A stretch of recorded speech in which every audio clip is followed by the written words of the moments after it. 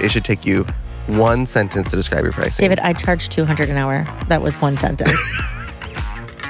Hi, everyone. I'm Sid Charisse. And I'm David Bosher. And you're listening to Destroy the Hairdresser, where we teach you to salon differently. If you are still using a front desk in your salon, it may be time to future-proof your business with Aura Salonware.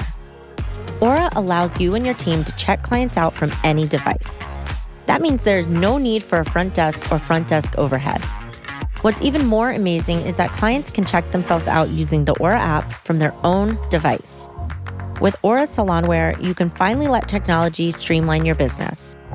Start removing your front desk today by visiting aurasalonware.com/DTH to receive special discounts and promos.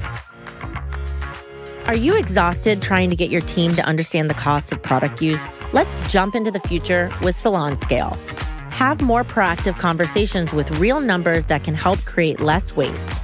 SalonScale software is a pro stylist app that gets your team educated on the real costs of doing business. SalonScale is a great solution for wasting less color and making more profit. Visit salonscale.com/DTH and use code DTH10 at checkout for 10% off.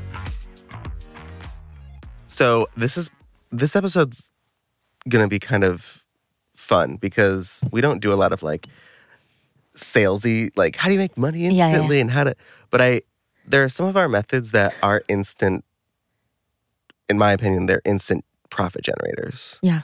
And I would say the first one is removing the front desk. Mm-hmm. When there's a difference between just removing the front desk because.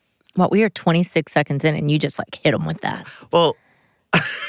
I love it. Continue. Well, I have other methods I want to get to.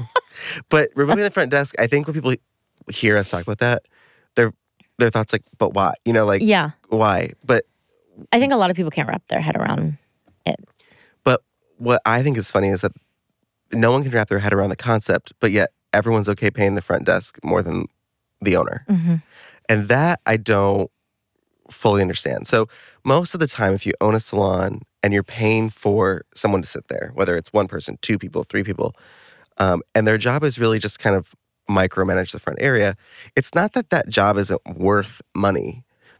The problem that we have with it at DTH is that when I ask the salon owner how much they make, it's nothing. And it's not. Or they're like, I haven't paid myself in 6 months. Or I just make commission off of the hair I do, or, you know, whatever it is. And then you're like, how much do you pay all your support staff?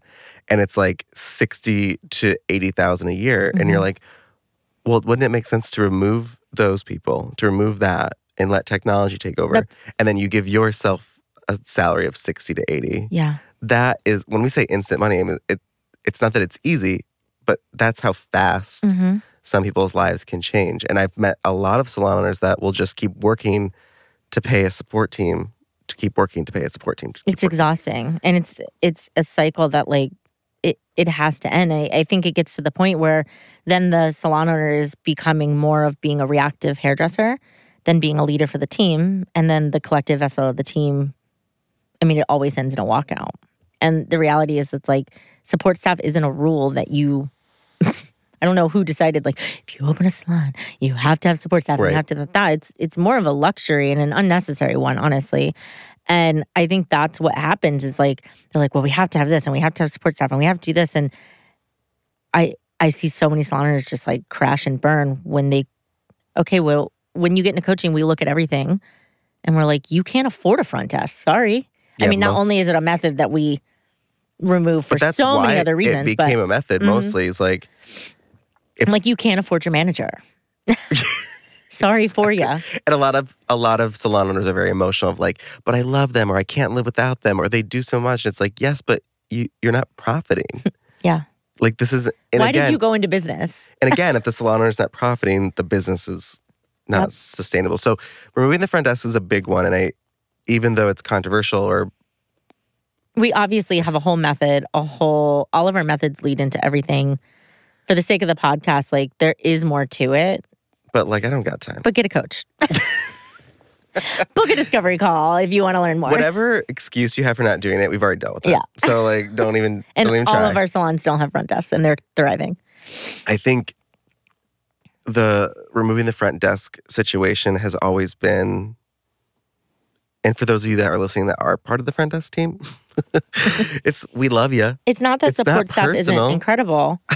It's just if your salon owner is in a financial place to like I said, it's a luxury. Like you need to build the business up to be able to afford people. We wanted to hire support staff years ago, but our business wasn't in a place to do that. And we had to continue to work and build the wealth of our business so that we could have support staff. And then that support staff was able to help grow our business even more. Yeah, if it's pay support staff or pay your mortgage. I mean, it's pretty clear to me. So that would be if you want to make instant money. And if you're someone who doesn't have a salon yet and you're opening one, to not even implement the front desk, you're not going to see instant money, but you're not going to have to deal with the loss. Like a lot of salon owners that do that. I don't know why. Also with salons, I have this image in my head that, the front desk is kind of a reactive thing. Like, of course we have front desk. All salons have front desk. And every salon has problems with the front desk. And of course we have to have a giant chandelier. And of course we have to use this ugly coffee maker, ugly granite and countertop, a mini fridge, and all these things. And of course we have to buy all these. I'm like, I have told so. It's like they saw it, and then they were like, "Well, that's okay. Yeah. Now that's what a salon looks like, and that's what I have to do." I'm like, you could have opened a salon for at least 20 grand less if you were just, It's the chandeliers for me. I don't know if it's because I worked in Florida for too long, and like every salon had a chandelier. And it, like the more fancy the salon, the bigger the monstrosity of a chandelier. And I know people listening are laughing because they have one. So the front desk is one way to something to remove to make instant money. The other is obviously retail. And again, if you know us, we talk about removing retail quite often. Stocking retail is like, the conversations we've had with salon owners where we're like, how much money is on that shelf that you invested to put on that shelf, to collect dust, to pay someone to dust it, to count it. It just... To reorder it. For what? And then you have to pay sales tax. You have to pay your team. You have to pay to restock it. You have to pay the person to take care of it. And it's just like at one point we're like, what if we removed the whole middleman, which is your salon and the shelves, and you just did an affiliate link and allowed everyone to make 25 to 50% pure profit? Yeah. Now I'm hearing about 50% commissions, and I'm like, that's incredible. Retail commissions. It's incredible. I mean, if you got 10 in a salon, you were thrilled. I have so many things to say. Number one, there's a couple reasons why this is instant money. If you remove the retail shelves, can you put stations there? Because if so, that's instant money.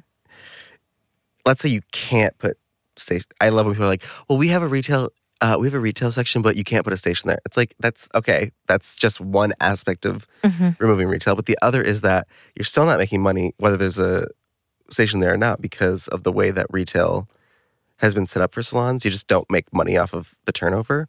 So switching to affiliate links, another instant way to make money, right? Yeah. Especially with social media. You have... Absolutely. I mean, I make money with my affiliate links on people that I don't even know. I've never spoken to. Well, you just got access to TikTok Shop. Shop. Which is another form of affiliate. But obviously I do use Hair Story. There's other ones that we've promoted. And I think when it comes down to it, it's like, oh, I have like a whole other source and stream of income. When I look at like my downstream, I'm like, I don't know these people. I mean, I did a tutorial. They liked the product. They bought it from my link in bio. And that goes beyond just a client in a chair buying a product. Yeah. Can you tell people more about TikTok's? I mean, I'm still playing with it, but you do get commissions based on what the product company wants you to get. So it's decided through them. Obviously, TikTok takes a cut. You host it on your feed. So rather than doing like a link in bio, if you're using the products, you connect them there and the audience can just purchase them. And I've had people just purchase them. How many followers do you have to be able to do it? I know everything started opening up for me at 10,000, but after that, I don't know what the specifics were for having TikTok Shop. It just popped up and was like, you have access. So I was like, all right. And that was when I hit 30,000. So 30,000 followers. Damn. That's a lot of followers. I know. So my goal is to get to 100K by the end of the year. So removing retail is one, removing the front desk is one, and the other one is obviously streamlining your pricing. So like, when was the last time you gave yourself a raise? I don't even want to go there because they didn't. And now a word from our sponsors. What if you could still give your clients great hair with less products? What if that product line made you money with less inventory on the shelves? What if that product line was also made with gentle ingredients, is biodegradable, and the packaging is refillable? All this may seem impossible, but with Hair Story, it is possible. Hair Story is a brand that is equal parts mindful as it is great hair. Give your clients amazing products while filling your bank account with extra cash. Ready to try New Wash for free? Visit hairstory.com/DTH to get pro access today. You know how many people get pissed when we say, you should give yourself a raise? I got a message. We both got a message this morning from someone. Oh, I haven't checked. Oh, yeah, you did. You responded. I do know what you're talking about. I was thinking of a mean message that was like, fuck off. Oh, no, we don't I know. read Someone those. sent us a screenshot. Someone sent us a screenshot of quotes of Facebook groups. Yeah. Facebook groups, which are always a cringe. And it was, I'm not going to get into specifics because I don't want to like call anyone out, but essentially a group of people that share ideas about how they should do pricing. I have a rule. If it takes more than 3 sentences to describe your pricing, it's not good. I think less than that. It's way too complicated. It should take you 1 sentence to describe your pricing. David, I charge $200 an hour. That was 1 sentence. I think it shouldn't be beyond that. I was reading... Or look at the menu. I literally was reading this post and I responded to you. I stopped reading because I don't... If I was a client and someone started talking to me about that, I would be like, I got to get out of here. It was like, I have a membership and with that membership, if they book, they can get 10% off for the year if they book it for this. And I'm confused now because I don't know how to raise the prices of the membership. I'm confused. And I'm just reading it like... Hairdressers make pricing so complicated. It is not that difficult. It's because every hairdresser feels unworthy of making money. Every single one. We could stop the episode right now on that. And do another episode on that. Every hairdresser feels unworthy of making money. And so they... Why? Like... I wish I knew. At some point Someone needs to study us. Someone needs to study hairdressers and like get to the root of... Is there like childhood trauma that happens and then there's something that flips the switch and then we're all like, we should be a hairdresser? Like what is the link? I think it's like we were all raised by weird narcissistic parents and then we have to take care of everyone for So we're like, let's go into a service possible. industry. Yeah. Yeah. That's why, I think Nursing, the same thing about nurses. Yeah. They're like, I have to be honest, for all the nurses out there, how you take care of people and make no money, there's no fucking way. I'm glad you're there. They make money eventually, way down the line, you know. It doesn't matter. You can't pay me enough to do some of the things they have to do. But it's still not enough, yeah. Just the nastiness of dealing with people. Absolutely no. So you gonna talk about buttholes again? Not today. I'm too tired. But I feel like pricing could be so simple, and the more simple DTH makes it, the angrier people get. The self-hating hairdresser comes out in everyone. And hairdressers that think they shouldn't raise their prices are like gay people that think gay people shouldn't get married. Mm-hmm. You're like, what? Yeah. Like, what? This is not beneficial for anything, for anyone. Well, at some point, like, you have to stop. If you're constantly complaining that you don't have money, there is a solution. I think you nailed it. I think people are afraid. What happens when they have nothing to complain about? Yeah. What happens when they're wealthy? What happens when they don't have to work as hard? There's always going to be a problem. I don't deserve this wealth. But I mean, like, what? People like but that. The fear is not that they'll get it. The fear is, what do I do when I have it and I'm successful? And then what? What happens when I have the house I want? When I have the job I want? When I have the team that I want? There's nothing to complain about. Mm-hmm. And I love to complain. So, going back to how to make money instantly, streamlining your pricing, making your offer as clear as possible. And when you streamline your pricing, the reason it gets kind of scary is because you realize, well, I can't charge that. I got to charge more. Absolutely. That was true.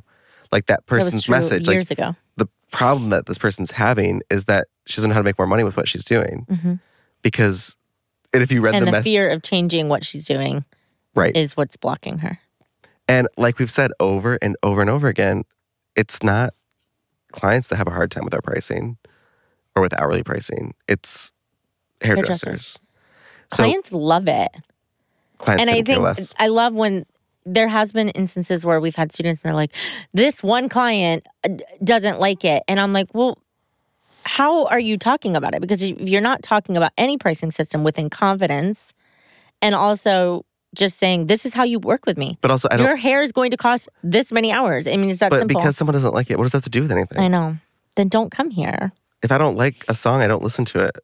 It's not like, can you imagine if I didn't like a song and I wrote the artist and I was like,